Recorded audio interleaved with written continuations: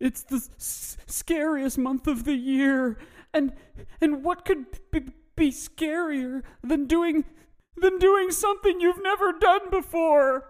On this show, we've talked about movies, TV, bands, foods, and concepts, but we've never covered a song. So this week, we do something double scary. Talk about the scariest song out there.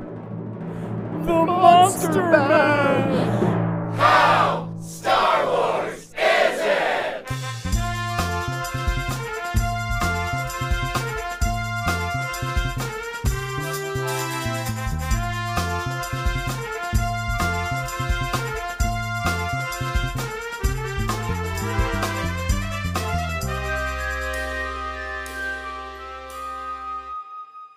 Hello there.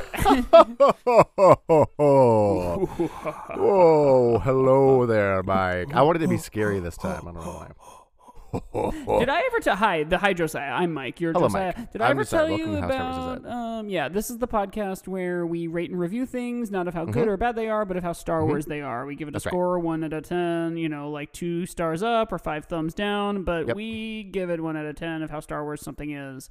Does it relate to Star Wars at all? Does it have any of the tropes? It gets points. Does it not? It doesn't.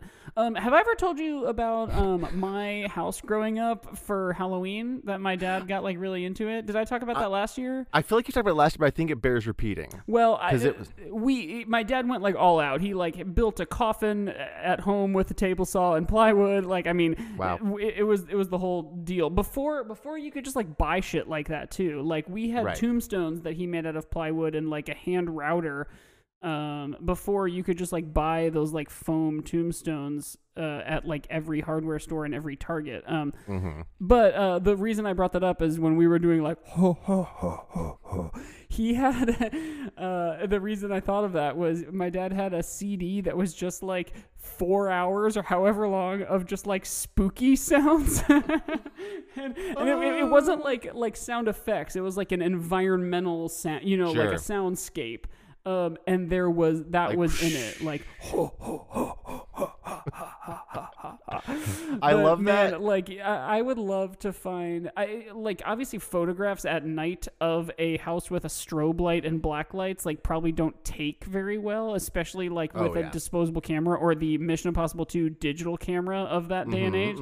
But there are definitely photos of us as kids and with my dad and his whole getup. But yeah, it was dark and scary and blacklight and strobe lights and fog. And then that sound scheme that's the sound, like Star Wars, both the sound effects and the score are the really unsung heroes, the things that don't get any credit for doing the impossible, which is make that movie that should have never happened something on the AFI list. Well, and it also, speaking of scary stuff, and we just talked about scary movies, and we're talking about a scary song today, but they've said it, it's been said before that in scary movies, the music is what lets you know that you're supposed to be scared. Yeah, right. Because what would be just someone walking down a hall turns into a very tense moment of and you're like, oh shit. Yeah. And speaking of scary songs, and scary let's music, just go ahead and get into that, because one of my very first notes for this week's subject, which is the Boris Bobby Pickett hit, or Bobby Boris Pickett rather, seminal Halloween hit, The Monster Mash, or I think maybe just Monster Mash. the name of the song is just Monster Mash. Yeah, sorry about that. But also it's referred to as the Monster Mash all the time, Well, and I'm going to call sure. it the Monster Mash. They did the Monster Mash. One of my only notes I wrote down about this song as being pro Star Wars, and then we can maybe just get into the song itself, is sound effects. Oh yeah, There's tons of sound effects in this song. lot of Foley work Jingling going chains, on. bubbling cauldrons. The creaks. So okay, jumping right in it. This is a great song, and Holy shit. I would like to. I listened to it several times today in preparation. Let's go over our own personal attachments to this song. Yeah. Oh, absolutely, yes.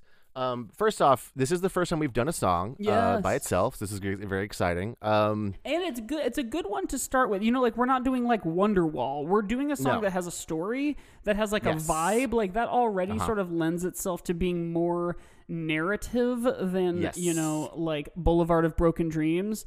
The reason that song came to mind is because I said Wonderwall, and those two songs are the same song. I'll allow it. I mentioned this to Mike earlier tonight because we were recording we're recording our slate of scary episodes.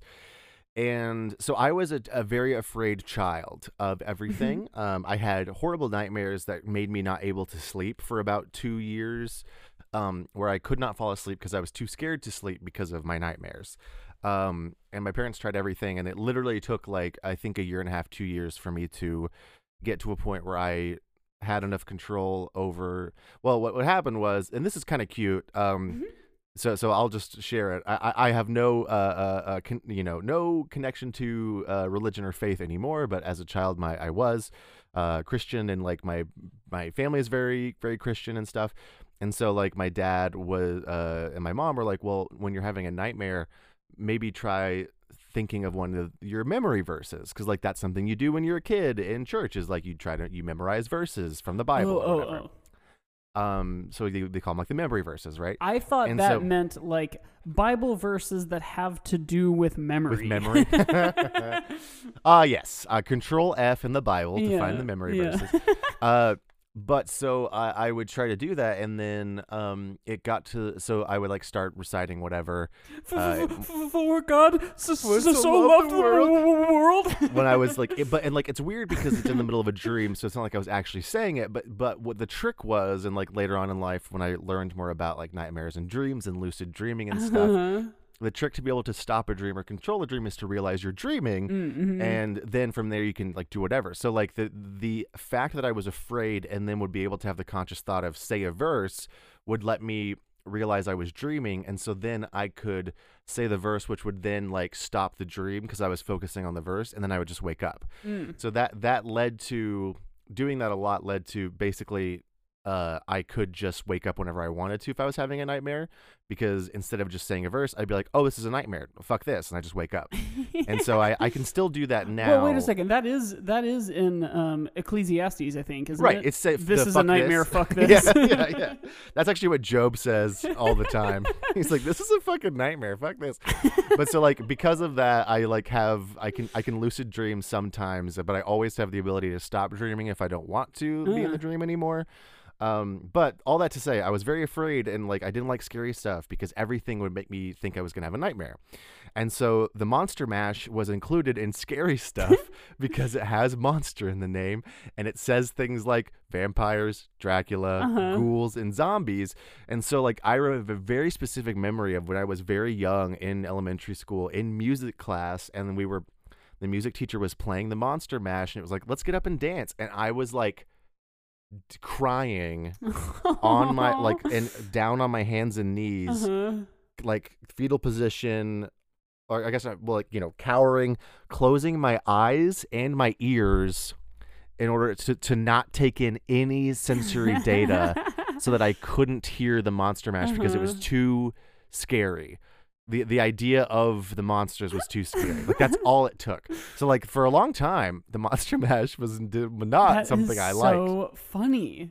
And it honestly wasn't until I think like late when I started listening to Comedy Bang Bang, and they do that Monster Mash bit every Halloween, or they did for a long time, that I like started remembering the Monster Mash and was like, oh, this is a funny, goofy song, cute. And like you listen to it around Halloween. Right. But when I was a kid, it was very traumatizing. So I today listened to it as well, and I was on Spotify, and it was like, you go to the song. I actually went to the guy, Bobby Boris Pickett, who has like an entire like creepy, spooky album. Yeah, and this is like the song from it. The song appears on a bunch of playlists, and there's stuff like Halloween Party Mix, and I was like, what the fuck other songs could be on this? Like people love Christmas music, and that's almost like saying you love music, because like there's so many Christmas songs. But if you said I love Halloween music, I would give you a weird look for the exact opposite reason, because there is one Halloween song. It is the Monster Mash. Well, hey, I will let me debate that real quick, because I know at least one other one. Somebody's Watching Me by Rockwell. I was gonna say Thriller. by Michael Jackson. Well that's a yeah, sure. And this one is just for me, but like for some reason every Halloween for the last like 3 years, and I think it's because there was some Spotify Halloween playlist that I got on one time. I listened to Psycho Killer by the Talking Heads just on repeat, and it's not a Halloween song. No, it's not even really a scary song. It just says Psycho Killer. Yeah, right. But I listen to it on repeat every now. So my like relation to this song, I have a couple of different things. One is, as a kid, I got to work at the haunted house at the Children's Museum in Indianapolis. When I was a teen, I got to be a haunter in like the actually scary times. But when I was even younger, when my mom was volunteering there, I would get to like be with her during friendly hours or lights on. It depended on the year. They called it different things, but like there was like haunted hours and friendly hours. And like the friendly hours was like you can actually see and take in all the design work that went into like making this haunted house. It's like really pretty and like really well thought out. And like there's nice moms in cute witch outfits who give you candy as you walk through because you're like 4.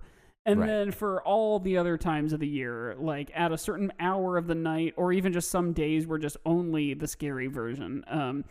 But when I got to work in the cute one, they would always have like a cute Halloween soundtrack, or a soundtrack that had to do with that year's theme. They did a theme a lot of years. So like there was one year that there was a lot of like piratey stuff because it was like a pirate theme, but like no matter what, the Monster Mash was always on the soundtrack. And then the other thing, so the Monster Mash song to that end always put me in a Halloweeny mood. The other thing is the other kind of relation I have to the song is anytime I'm in a group of friends that has like some shared Spotify playlist, or someone is making like a CD or just anything, I will always, or if someone has like an Alexa, no matter what, I will always try to get the Monster Mash on that playlist. And like there was this one summer that like 10 or 11 of us, we were all this was like maybe 3 years ago. A bunch of us were single, and it was like a fun summer that like a bunch of us just like hung out, like a group of us. We went and got like a cabin in Wisconsin at one point. Like it was just like a whole fun summer, and we had a shared playlist, and I put the Monster Mash on there, and just like anytime when someone was listening to this, the playlist had like 200 songs or something, but anytime one of that group was listening to the playlist and that song came on, they would like text the rest of the group and say like, I just got Monster Mashed. It's like getting iced, but getting Monster Mashed. I do that during, but like this is specifically for holiday, during Christmas with Dominic the Donkey, which is the best Christmas song ever written. I don't know if I know that. And not everyone knows it, but it's very good. And everyone also hates it because it's annoying. Because it's like, ching-a-dee-ching, hee-haw, hee-haw. Like it makes donkey noises, and it's the best song ever. But anytime there's Christmas music playing, I'm like, let me just go ahead and slip Dominic the Donkey in there real quick. I would argue that more people will know the Monster Mash than Idina Menzel. Oh, I would agree. And the Monster Mash is global. It's well, I don't know if it's global, but it's national for sure. Real quick, here's what I want to do. Let's just can we just read the lyrics? Yeah, actually, is that boring? I was thinking about that as well. I have them up, and a thought I have beforehand, and it will reveal itself as we read it. But to tie into both last week's episode on Scream and just the idea of this podcast and Star Wars being like meta and self-referential and aware of itself. This song kind of is in that same ballpark because this song it's like the song Tribute by Tenacious D. It's a song about a song or about a dance, but that's not necessarily what this song is. I wrote that down. I wrote that down. I was like, is Monster Mash, I said, this song the Monster Mash? Or is the Monster Mash a dance? Or is the Monster Mash a separate song that this song is telling you about?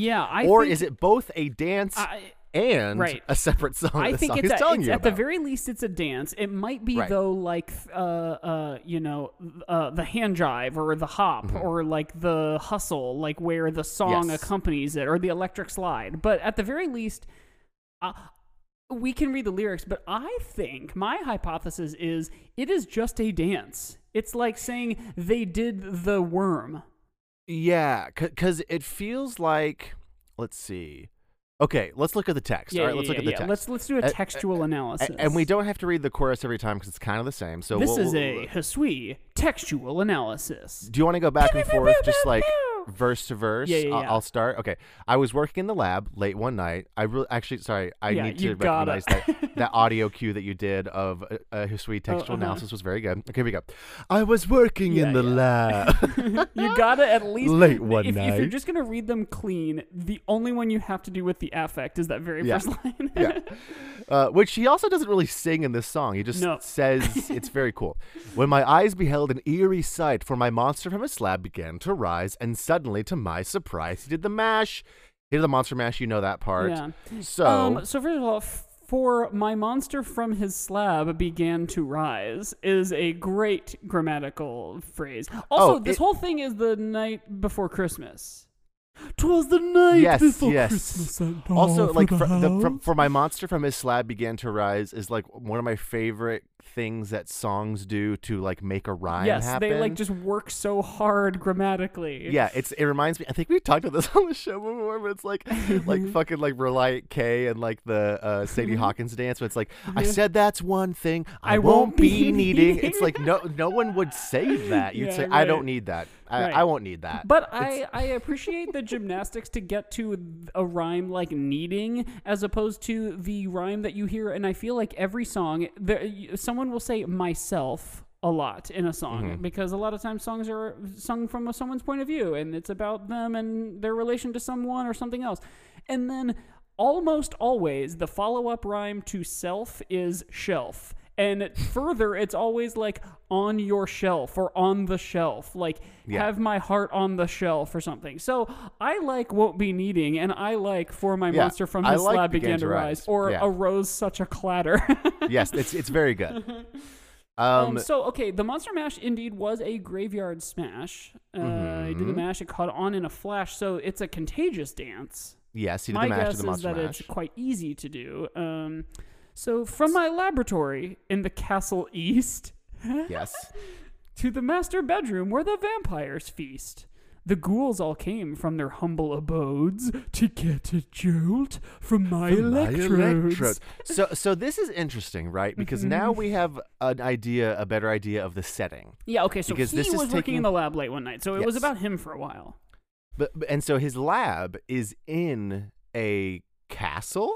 It would seem. It is in an estate of some sort. Yeah, the castle east. There is a castle east, which presumably means there's a castle west. Yeah, so either his lab was in the east of multiple castles, or it was in the east part of the castle, like the west wing, the castle east.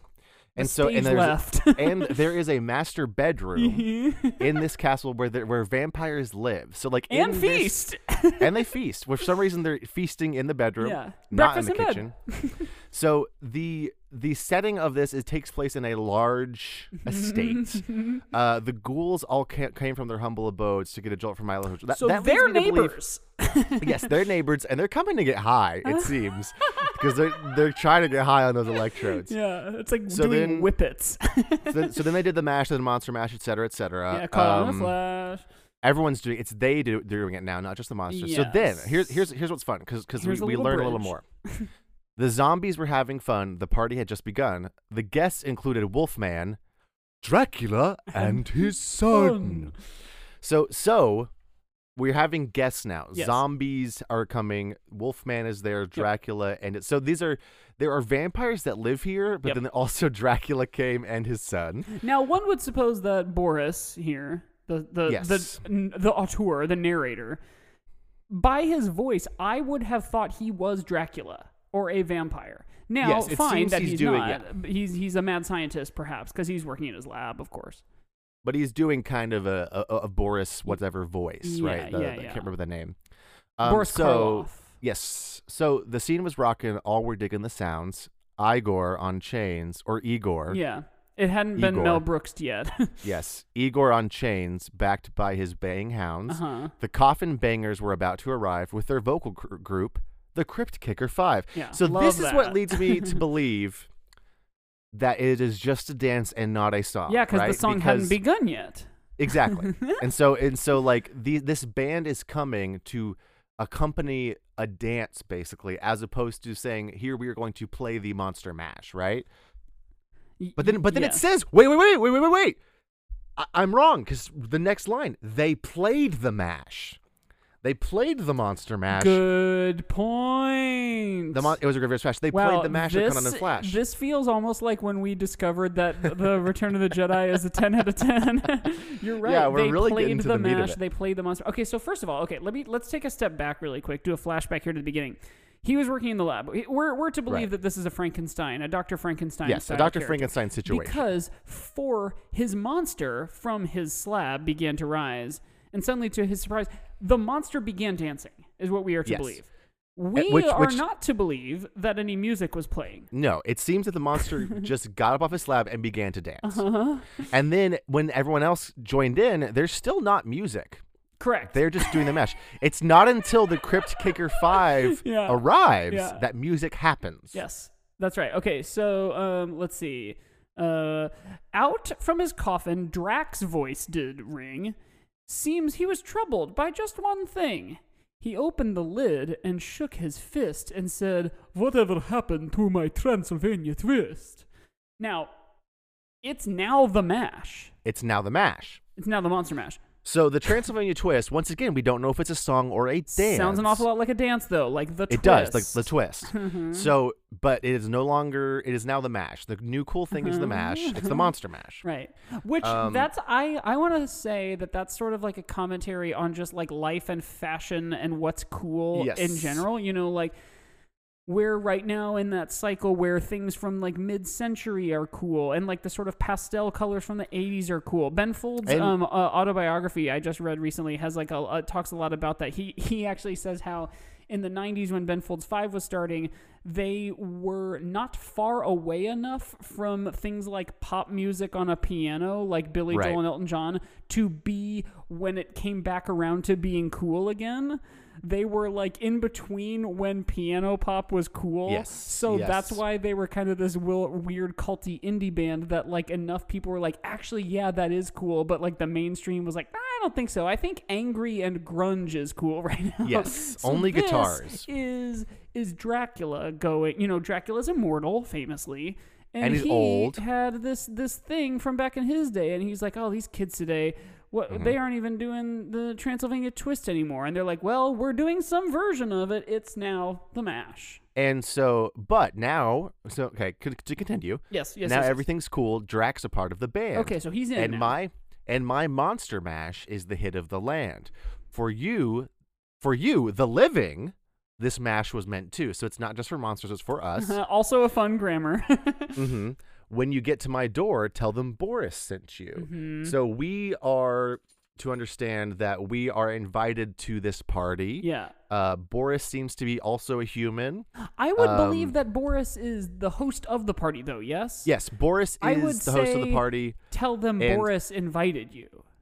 I think Boris is the one. Makes it feel like Boris was at a different party and said, oh, go check out that party. Right. Well, so it makes it seem like, so Boris is the one singing, right? We can agree on that. Yes. He's the one. He's the Frankenstein in this situation. Yeah, right. So Boris, tell him Boris sent you is like, he's not answering the door because he's probably working in the lab late one night. Sure. But the mash is going on and all these other monsters are there. Yeah. So they're like, okay, you rang. What would you like? And you're like, oh, Boris sent me. Boris sent me. Yeah. And they're like, oh, come on in. What so you would really say is like, oh, I'm friends with Boris. Right. So I think from this textual analysis, we can say with certainty that it is both. I think it was first a dance, and then the Crypt Kicker 5 made it into a song as well. Yeah. So it is both of them. Yeah. Do you think the Crypt Kicker 5 are collectively singing a song that sounds like this song? No. I think that this is a song about. I think you're right. It's like Tribute by Tenacious D. Right. It is a song about a song, and we don't actually know what the Monster Mash sounds like. Now, I want to just look really quick. Okay, so Monster Mash from 1962, the album is called Monster Mash, and there's a bunch of other like fucking spooky, scary songs on it. The artists that are credited are Bobby Boris Pickett and the Crypt Kickers. Yes. So wait. So there, he wrote himself into his own song. He is in his own song, as are the Crypt Kicker 5, and his band was the Crypt Kickers. So I'm thinking either it's one of those things where, like, you know, like the trend right now of like the Pete Holmes TV show or any yes. TV show of a comedian where it's like sort of autobiographical. Right. Like it's maybe like the Crypt Kickers are his actual band, but like he sort of changed the detail in the fictional song to the Crypt Kicker 5. And also, maybe the song had the same backbeat but not the same structure, or... Yeah. Oh, and we should also finish the song. They do the chorus one more time, and then there's like dialogue, which includes mash good, easy Igor, you impetuous young boy, mash good, grr. Which is also strange, right? Because like Igor is not like mash good sounds like a Frankenstein the monster thing, would right? say. The monster say, but it's strange. Okay. The monster from his slab began to say mash good. So we figured out that mystery. We're certain it's a dance. We are certain there is a song. The dance came before the song, and the song is maybe not this song. So some things. So to bring it to Star Wars. First off, Wolfman. Yes. Right. And then second, there are sequels to this song. Uh-huh. You've got the Monsters Holiday, which is the Christmas version. Yes. You've got the Monster Rap. Yeah, Rap for Me Daddy. You've got the movie musical based on this song. What? Yes. And then you've got the Monster Slash, which was a anti-George Bush campaign song about how bad his environmental policies were. Oh my God! There's also that Will Smith song "Nightmare on My Street," which is not a Monster Mash, but I just remembered that is also a Halloween song. Okay, yes. So there is a whole sort of universe surrounding this song, and it has sequels. Yes, and so the Monster Mash is a 1995 musical comedy horror film written and directed by Joel Coen. Huh. Not of the Coen brothers, sorry. Oh. But he did write Toy Story. He did help write Toy Story, so that's crazy. What? Yeah, strange, very strange. Weird. That's all I'm going to say. I wrote a couple Star Wars-y things. One is this song, first of all, it has 5 verses and a bridge. They're short verses, but I would call that, given that we learn new information and the sort of arc sort of changes at each time, I would call that a 5-act structure, which if this were how Shakespeare is it, that's a resounding affirmative. Verily. How very. How very. But Star Wars is very famously the typical Hollywood 3-act structure. Right. The other thing I wrote down was there's clunky dialogue. And right there at the end, mash good, easy Igor, you impetuous young boy, mash good, grr. You know, also, I mean, I want to say, like you said earlier, Foley, you have sound effects. Yes, I sound think effects also is like big. I think it's we got practical effects, right, yeah. with the sound effects, and also like a bunch of colorful characters for That's sure. True. Yeah, this is a very like cantina scene. Mm-hmm. I would also say that obviously a thing we say about Star Wars is that it has great music. Now this is only one song, so it's a pass-fail. I would say, is it great music or is it not? I would say this song fucking fucks. Yeah, this song slaps. It rules. I think the music of the song is truly good. We just watched Rocky Horror Picture Show rather over the weekend, which would be another fun one to do some Halloween. Oh, that would be fun. And like it's similar. Like that movie's kind of a mess, and it's like funny and pervy and like culty, obviously. But like if I just listen to that soundtrack sometimes because the music just like rules, and I would like. I have to be in a very specific mood if it's not a Halloween party to listen to Monster Mash. But I would listen to Monster Mash because I think the song is good. The piano is cool. It's doing like the dun dun dun dun. Yes, dun, dun, it's like very like 50s rock and roll. Yes. Like yeah. It's a throwback. It is, and you know, I would say maybe this is sort of a pastiche a little bit, because it is taking a musical sensibility of the previous decade in a way. It's doing its own like some of its parts things too, because it's not only doing a musical pastiche, but it's also saying like, hey, all those classic monsters from like the 30s, like the Mummy and the Wolfman and the Dracula and everything. Like, I want to use those influences on my art. Yes. It's also the I lost my train of thought. I can't remember what I was gonna say. But the music is good. Oh yes, the harmonies, the background singers is very fun. Yes. He's doing a impression of the Boris last name I can't remember again. Karloff, thank you. And it's funny, but he's like singing the whole thing, but it works. It's good. It definitely slaps. That's a good point. I like don't in general love speak singing. Like I get the artistry to like the William Shatner like spoken word thing, right? Like the Leonard Cohen kind of. Yeah, but stuff. Like I need. I forget who said this, but someone was quoted as saying something like, lyrics are what trick people into listening to music or something like that. Some version of that. And I similarly, I need just like, I'm not really a lyric person. I can need go, a tune. I have my, like, some of my, like, very favorite songs are songs that I could, like, sing you every word. I don't know what they're about because I don't, like, listen to the story or the meaning because I'm not really good at that. I can hear the, like, third harmony. Like if there's like the main singer and then like the bass player doing a harmony, if like the drummer ever has a third harmony, I can hear that like my first time listening to the song. But like I don't know what a song is about. I couldn't tell you what truly some of my favorite songs are about. But that's regardless, like I usually need at least sung words. Yeah. And this doesn't have sung words except for the chorus, and I am still like involved and invested. Two things. Well, what's interesting about this song is it is spoke sung. Wow, that's weird. Sung. But his voice is so melodic the whole time that it almost tricks you into a melody, right? Like you probably could actually notate it because he's like Dracula and his son. Like there's a melody there, right? Yeah. Second thing, it's interesting you say that because Charlie and I were talking about this recently because. She's a big Taylor Swift fan. I don't like Taylor Swift normally, or as much. Respect her as a musician, as a person. She's gone through a lot, whatever. Just her music doesn't vibe with me normally. But Folklore, the most recent one, I liked. We listened to it a lot together. And Charlie is a person who has to understand what each song is about.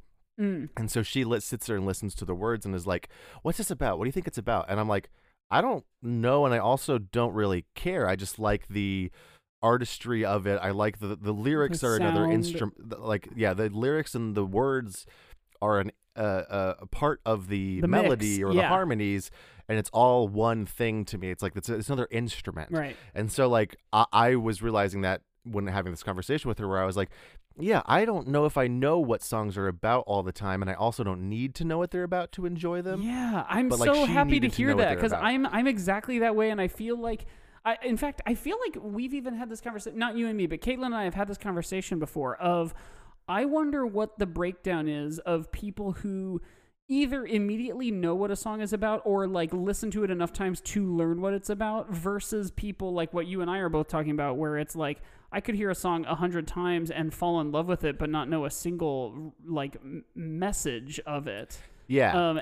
I wonder if it's something like 50-50 or if it's something more like most people want to know the words and what they mean.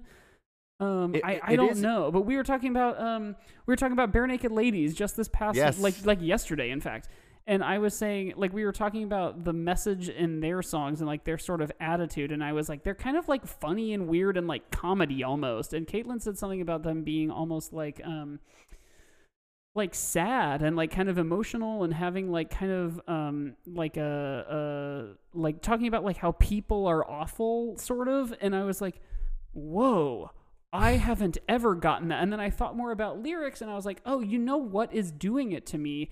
The sound and like the major poppiness of it, as well as just his voice is kind of like poppy and like in a weird, like almost operatic way. He's just like, he seems like he's happy, and that like undermines the songs having any like melancholy or like ennui to them for me. That doesn't mean they don't. You know, like Semi-Charmed Life by Third Eye Blind is a similar thing, that it's like about like drugs and sex, but it's like the most bouncy like 1950s rock and roll song. Well, and it's to those songs' credit, because it tricks you into thinking it's happy, and then when you realize it's like there's more to it, there's more depth there, and you're like, oh, that's interesting.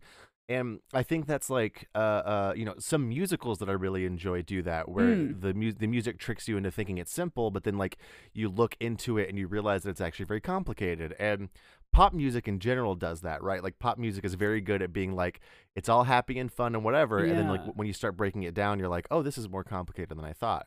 And I think like one of the reasons I liked Folklore over versus Taylor Swift's other albums is because a lot of times on her songs are very personal, and it's literally her being like, I'm mad at this specific person, and I know who it is because she's famous, right? And I know too much about the song, about what it's about, and that ruins it for me, exactly. And so like on Folklore, it's all metaphorical and allegory or whatever, and that separation allowed me to listen to it and not have to worry like, oh, she's talking about Tom Hiddleston or whatever. Like that made me enjoy it.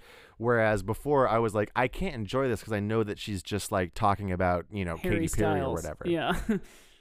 Well, we got into some interesting musical analysis, didn't we? Now I want to do songs all the time. So like we can go to the break soon, but talking about Semi-Charmed Life, that and Love Shack, I realize that's like a silly song. Love Shack, baby. It's almost at the level of Monster Mash of like novelty song. But those two, as well as the New Radicals, You Get What You Give, those three are like my go-tos when people ask me what my favorite song is. I realize that Love Shack being in one of the three is like a pretty silly answer, but the reason behind it is if you had to pay in the way that like iTunes was, 10 years ago, if you had to pay 99 cents for a song, you get the most for your money with those songs because they throw different ideas at you. Like 3/4 of the way through the song, there's a breakdown of Love Shack, and then all of a sudden there's like, I can't hear you.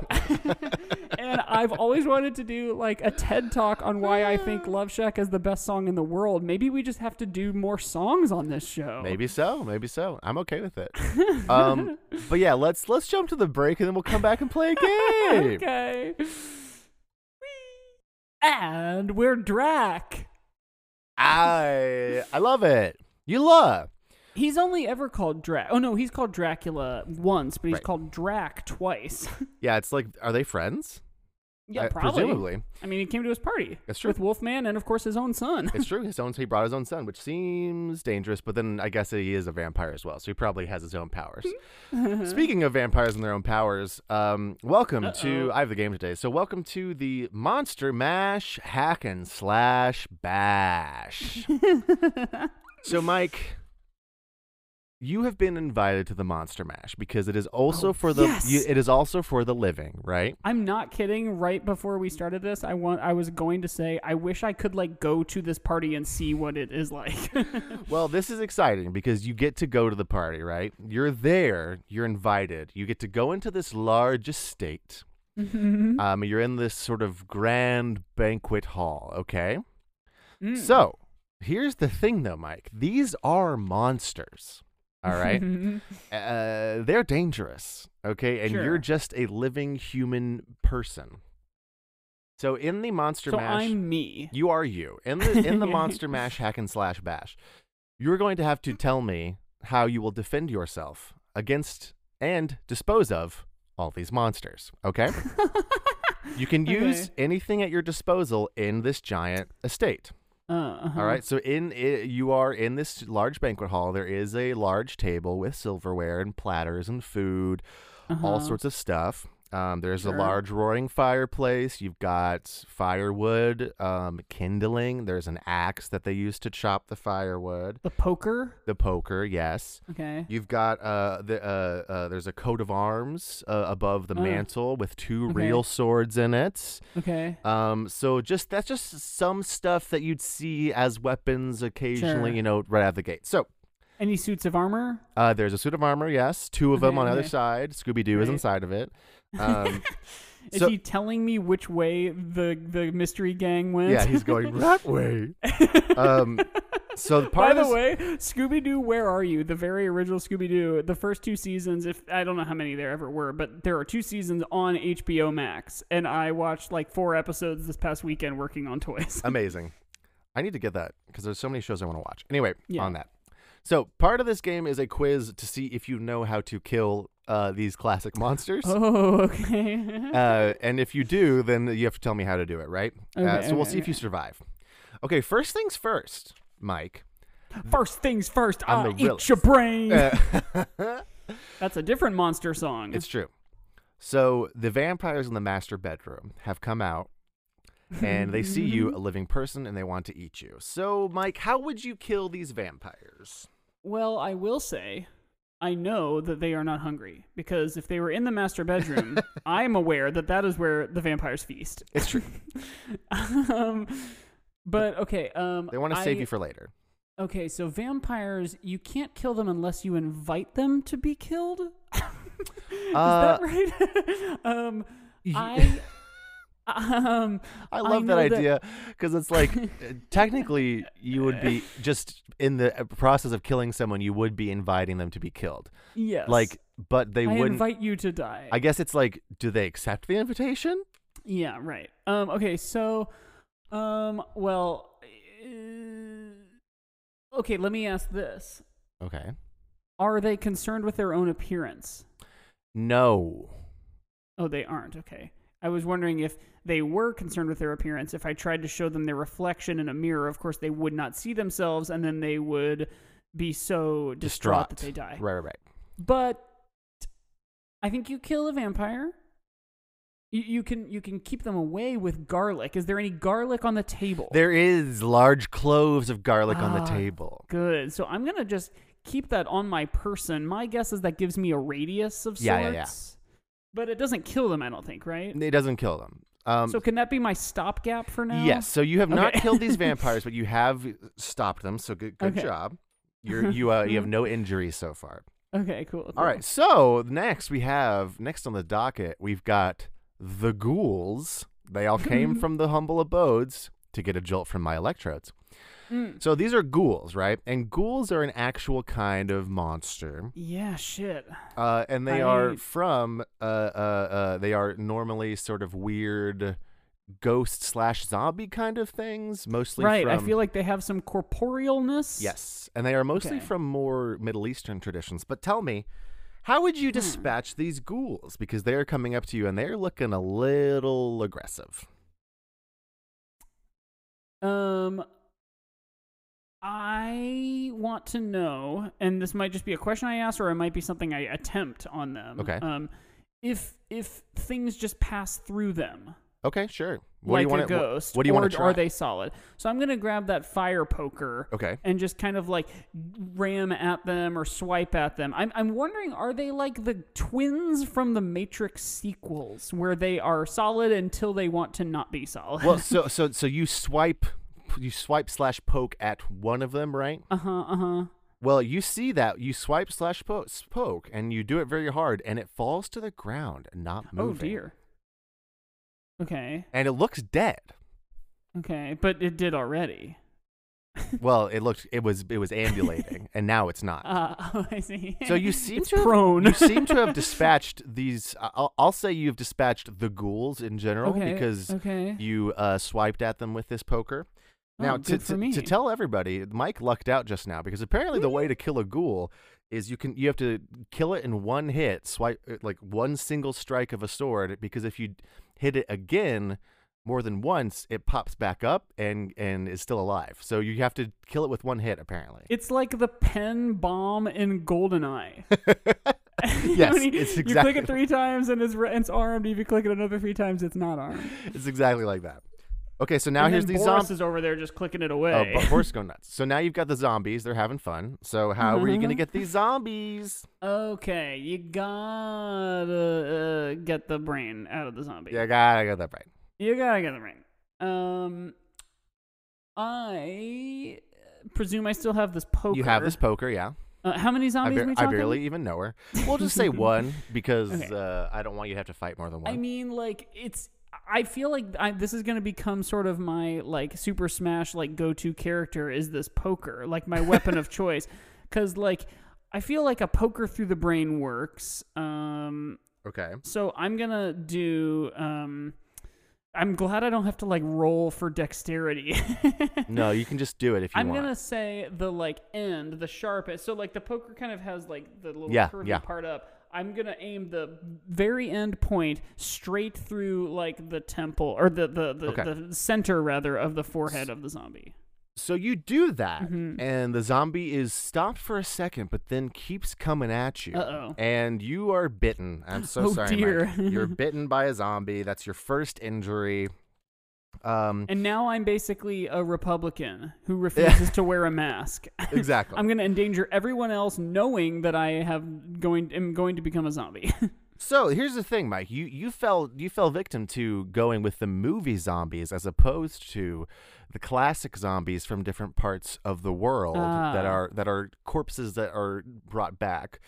So you could have killed it by, if you had beheaded it, then maybe burned the body and thrown the ashes away so it can't come back. Yikes. That would have worked. Okay. Or if you could have gotten it back into its original grave, that could have worked. There's a lot of different ways to kill different zombies depending on the culture they're from. But the movie zombies were the ones that invented the whole, like, get rid of the brain thing. Got it. All right, so guess who else is here? Wolfman, Dracula, and his son. They're all coming at you at once. First, Wolfman, what are you going to do? Okay, I look around for a revolver. Oh, there's one on the table. Okay, and I open up the chambers and I see if there's any bullets in it. You are. There are bullets. And what color are they? They're silver. Okay. I chug real quick a Coors Light, a silver bullet, and I fire the silver bullet at the Wolfman. You do. You nail him right in the heart, and he is dead. So apparently, a wolfman versus a werewolf is interesting because werewolves were humans that turned into wolves. Sure. And Wolfman and the sort of modern idea of a werewolf was also not invented until Hollywood because they didn't have a way to make a human look like an actual wolf. And so they did the whole half human, half wolf thing. Yes. But he is a bipedal wolf as opposed to a human who, okay. He is a human-wolf hybrid that is a monster. And if you get silver into his heart will stop beating. Yes. Apparently, you can also kill werewolves just by, like, just normal killing ways. It's just very hard. Because, like, the stuff I was looking up was like, yeah, if you just, like, shoot him a lot. Drown or, like, him. slash him a lot. Or, like, beat him up a lot. Okay. But it's, like, hard. So you've picked the easiest way. Congratulations. But now there's Dracula. Yeah, I'm presuming that my cloves of garlic are keeping him a little bit at arm's length. They're keeping him away. Okay. But he's coming at you, and he's a little more stronger than those other vampires. So how are you going to take him out? I'm going to utilize this garlic radius that I have to buy myself some time. I'm going to go over to the fireplace. Okay. I'm going to get that axe that you mentioned that they used to chop down the wood, and I'm going to chop up a little splinter of a log into a wooden stake. Great. I might need the help of, like, a steak knife from the table or one of those coat of arms swords to, like, whittle it further. Yep, great. I am going to stab that into Dracula's heart, but I do need to know. Obviously, his actual age is going to be a question because vampires and their age and all that, but does the son look like a little kid?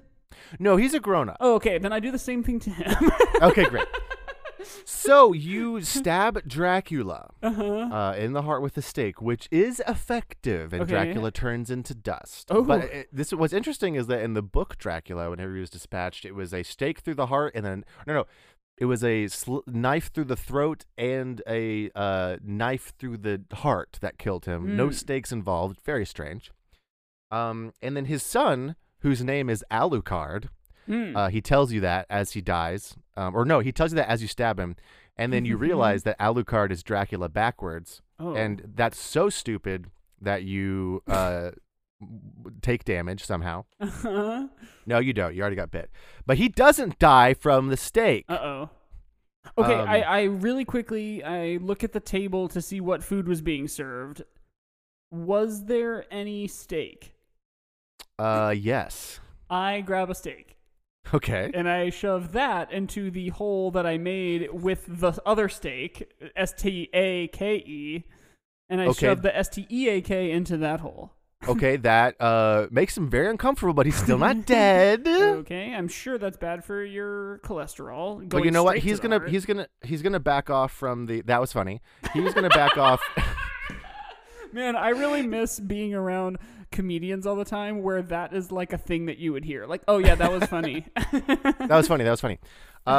He's going to back off from you because of the garlic. So next person on the list, and this might get a little interesting. There's Igor and his hounds. Okay. So how are you going to take them out? They're coming at you. I take the steak back out of the steak hole, and I toss it so that the hounds chase after it. They are completely distracted. Yes. They no longer care about you. They just want the steak. And then Igor, let's see. I'm trying to think of what might be effective. I think I have a hunch. Okay. That was pretty good. I say that to him just to sort of make fun of him and body shame him. Yeah, he is one of the hunchbacked Igors, and he actually looks at you and says, "That was pretty good. That was a good one. That was funny." Yeah, he says that was funny. And he actually, and then he says to you, "I'm actually just a normal person, and human being, and I have the normal strengths and weaknesses of a human being." Do I still have that gun? Yeah, you still have a gun. Yeah, I'm just gonna shoot Igor. Okay, great. Igor's gone. He was a bad person, though, for sure, so don't feel too bad. So then you've got, I am so sorry about this, but you do, the Crypt Kicker 5 is here now. Oh, bummer. And have they been playing the soundtrack this whole time? Yeah, they've been playing the whole time. Okay. Sort of like in like Kill Bill or movies like that where there's like a poppy soundtrack to like a big death scene. Exactly. Okay, but so they're there and they're playing. Take care of them. And yeah. Boy, oh boy. I'm gonna get their bass player into heroin. Oh, and it's gonna just the completely long game. break up their band. It's gonna make things really awful for them. Yeah. Someone's gonna try to go solo, I reckon, and then like no one's gonna have the success they had with the Monster Mash. As soon as you get that bass player shot up with some heroin, the band just immediately stops. They look at each other. They say, "It used to be about the music. Yeah. I don't even know what it's about anymore." They leave. The song is no longer playing, but everyone is still dancing. Well, everyone who's alive anyway. Because guess who's next? The host himself, Boris. Oh, no. Yeah, by the way, who's the monster here? I've just been slaughtering these people. True. Hey, Mike. Who were just having a party. That's deep. Well, they were going to try to hurt. Okay. They were monsters, and they would have eaten you. So just so you know. Okay, so Boris. How zombified am I at this point? Oh, you are gangrenous. You're am I at a level where I could just bite someone else and that dispatches them? Well, so if we're going with my earlier rules, then technically you would not be turned into a zombie from a zombie bite. If we're going with these older mythological they just get, zombies, like sick. Yeah, you would just get hurt real bad and maybe die. So because those zombies just are dead bodies brought back to life, as opposed to a virus that lets it travel. More like through in people. Fury. Yes. From that riveting set of stories that were just passed down through generations and did not have an author. Yes, exactly. Boris, let's see. Which to make things worse, the monster is right next to Boris. And Boris's monster. Boris's monster, which is it is a Frankenstein. Technically, it's Boris's monster. Yeah, it is a Frankenstein. Have you ever played Betrayal at the House on the Hill? I have. In fact, I've been thinking about it while we've been playing this game. There's one of the situations where it essentially is it's a Frankenstein's monster. But like my favorite thing is whoever is the traitor on that, it just becomes their monster. So it's like, oh, this is Missy's monster. Oh, that's funny. This is Vanessa's monster. This is the Mike Robbins. This is the Mike Robbins, but it's just a Frankenstein. So you've got a Frankenstein and a human Boris who are right there. Okay. I'm going to guess, given the sort of decor, that there might be wall-hung torches. Oh, you better believe it. Well, and of course there's the fireplace. I guess I knew that already. I'm definitely going to grab a torch and go, back, you beast, to Boris. Because he's the real monster. No, I will do that to, from his slab, he began to rise, that monster. Well, so you've lucked out because he's afraid of fire, and also, this is what's interesting, is no one knows how to kill a Frankenstein because it's just a made-up thing, right? It doesn't come from any... Because all these other things are real. well. So it came from a fictional book, right? Instead of mythological lore being passed down through generations, right? I see. Yeah. So the Frankenstein was invented whole cloth.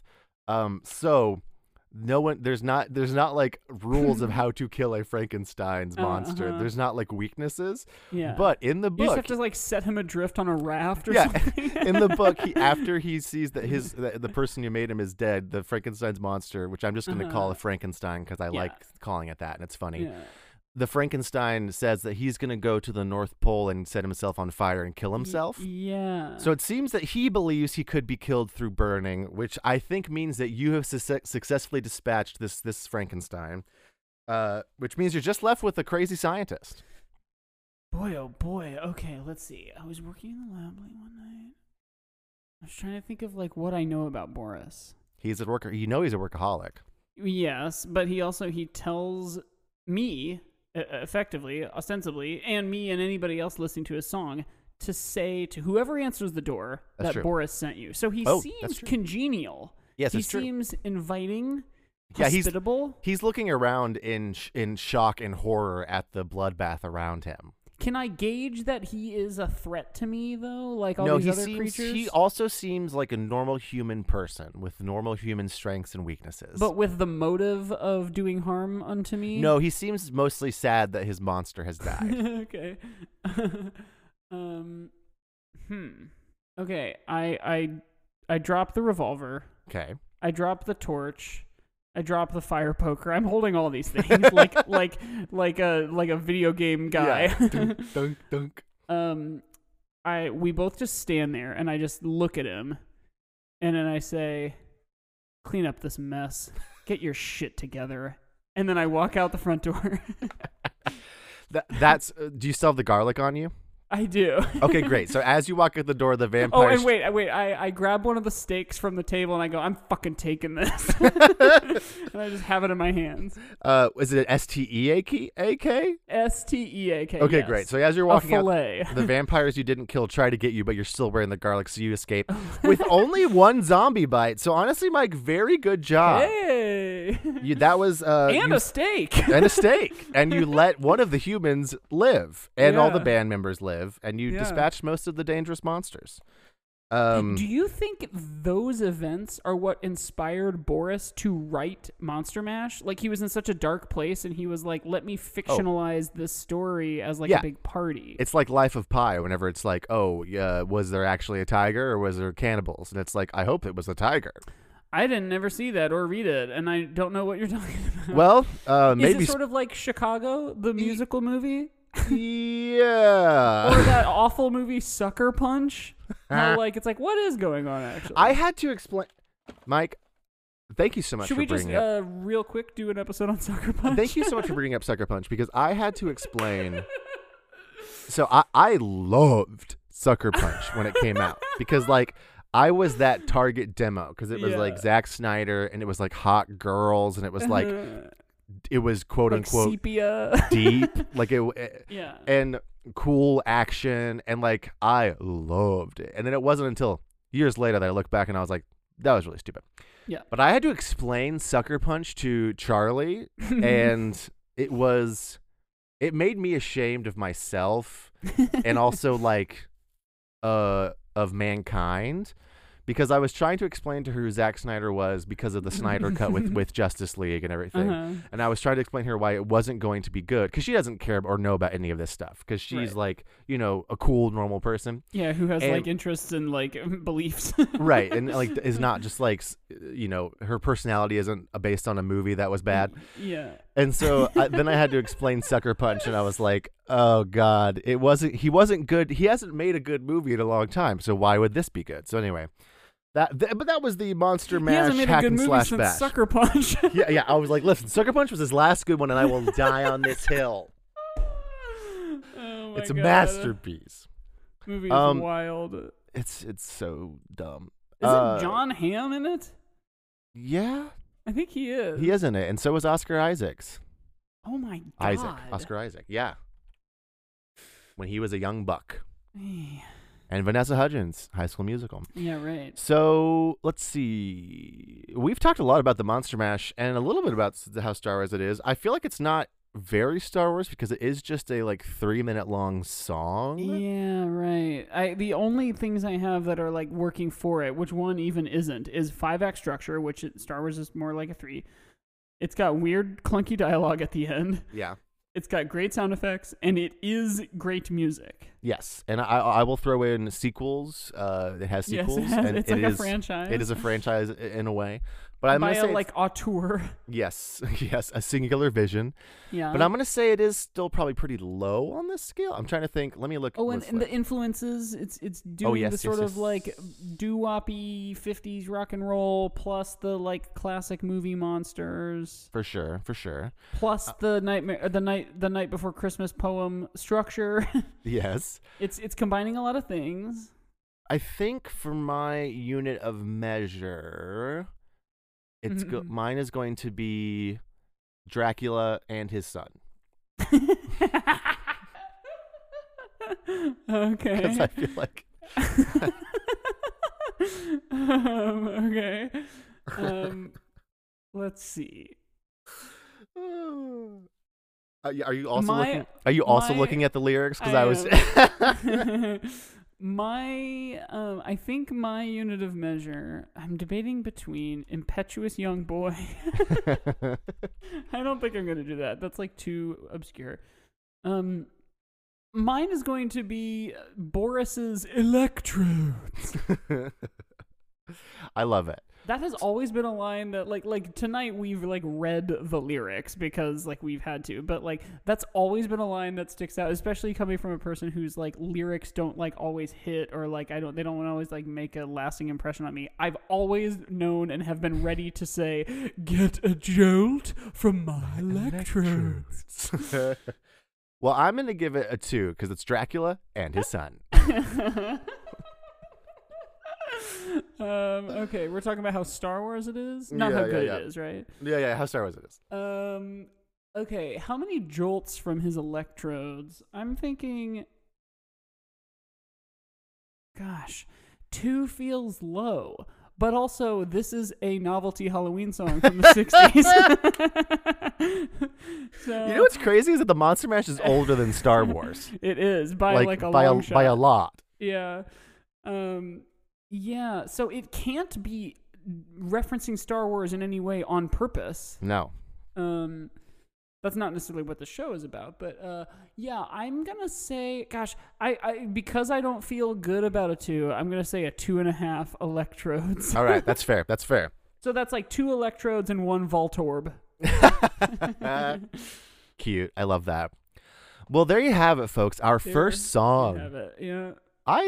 That was a lot of fun for me. Yeah, we might just need to start doing a song podcast. Yeah, this is our new. This is our backdoor pilot into only reviewing songs. Like Mike and Josiah talk about a single song for an hour. Well, let's see. Do you want us on the internet? Because if you do, you know what? Yeah, because if you do, you can find us at How Star Wars Is It on Twitter and Instagram. The Instagram, I try to post sometimes. I've been really bad about posting on Twitter, both from my own Twitter and the show. But Instagram I think I did is good today. Yeah, like the Instagram is where it's at. But kids, hey kids, Instagram's where it's at. Facebook is over, and Twitter is. It rewards very funny, quippy people who post a lot, and we are not that. No, we're not. But we Instagram, have a consistent every schedule. so often, I'll post a picture of the thing we're talking about, and then be like, "Listen to the show." Yeah, and it's fun. And speaking of fun, Instagram, go follow Mike at Rule Follower Toys for sure. Rule Follower Toys and Word Gospel 09 is my Instagram, as well as my YouTube account. I have a recent toy video on there, and I do hope to do some more soon. I have like 3 different ideas in my head, and a couple of them I've already sort of started planning. So hopefully I will have new YouTube videos. I wouldn't say before the end of the year, because they are a pain in the ass to make, but I will have them up before, say, this time next year. Yeah, hey, that's a solid goal. Yeah. You can find me at josiah.biz, and my website is josiahrobinson.biz. I got an audiobook out and another one coming out, or maybe it's already out. I don't know when it's going to release because I'm not involved in those decisions. You gotta get the code. I think that's kind of everything. Leave us a review if you would, please. I know we asked that last week. I want to keep remembering to try to ask that more, because I know it does help, apparently. Leave a 5-star review. do rate it 5 stars, and then leave a review. Tell your friends to listen if you like the show, and if they like the show, tell them to keep listening. Steal your friends' iPhones, leave a 5-star review on it. Go do a dinner theater in Alaska and take everybody's phone. Yes, take everyone's phones, make it do 5 stars. I think and check out our T-shirts and shit. Yes, I'm wearing one right now. Sweet. Look forward to some more spooky episodes. Yeah, 2 more. Spooky in quotes. But yeah, I think that's everything, right? Yeah. All right. Well, then, like we always say, we love you. And may the Fourth be with you. Ha ha ha. From my electrons.